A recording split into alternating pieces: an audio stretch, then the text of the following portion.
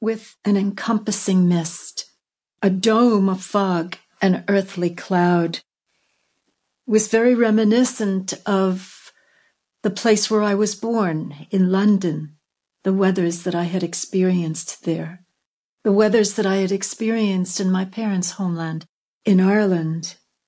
So it was deeply familiar. It was comforting. It was consoling, even though there was so little visibility.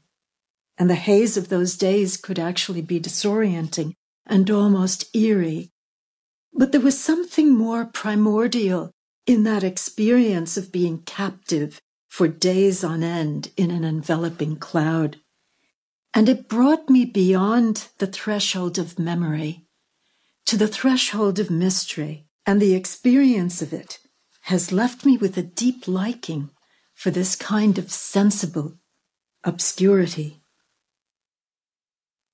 Perhaps because the world enveloped in such a cloud seems to say, stay by yourself, be still, be silent. Let this healing mist be a blessing on your spirit. Let it be an exemption from exhaustion. Leave into a kind of soul Sabbath, if just for a spell.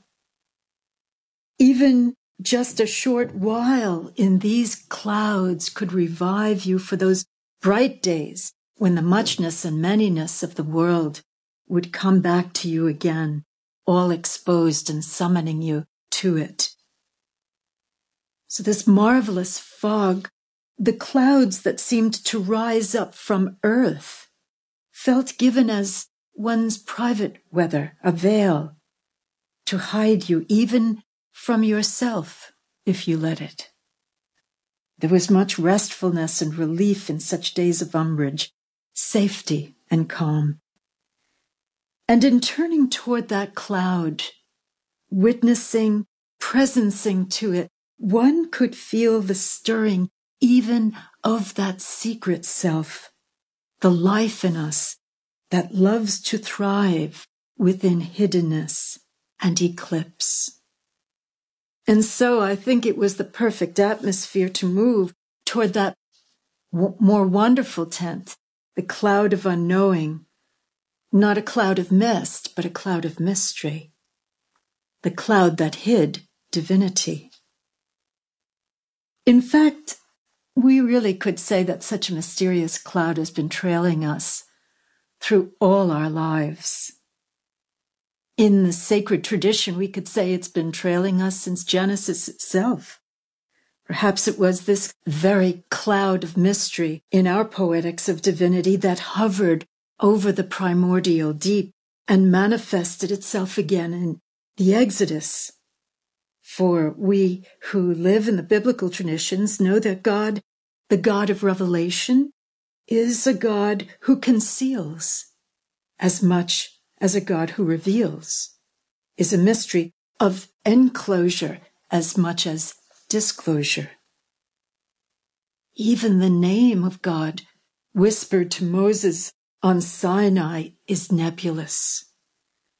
It is no noun, naming no entity, no object, but rather a subject uttering itself into human awareness, a verb announcing its own beingness, all tense, all time, all space, all unfolding, spoken in an unspeakable phoneme, Yahweh.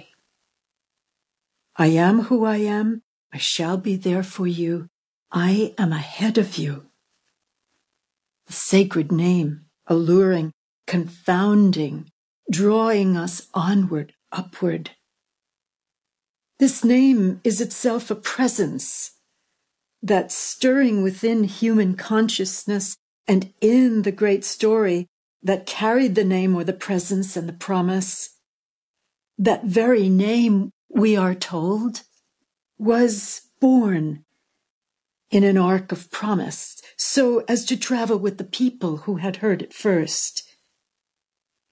And it was always kept by them, Hashem, this name, the name that would keep them.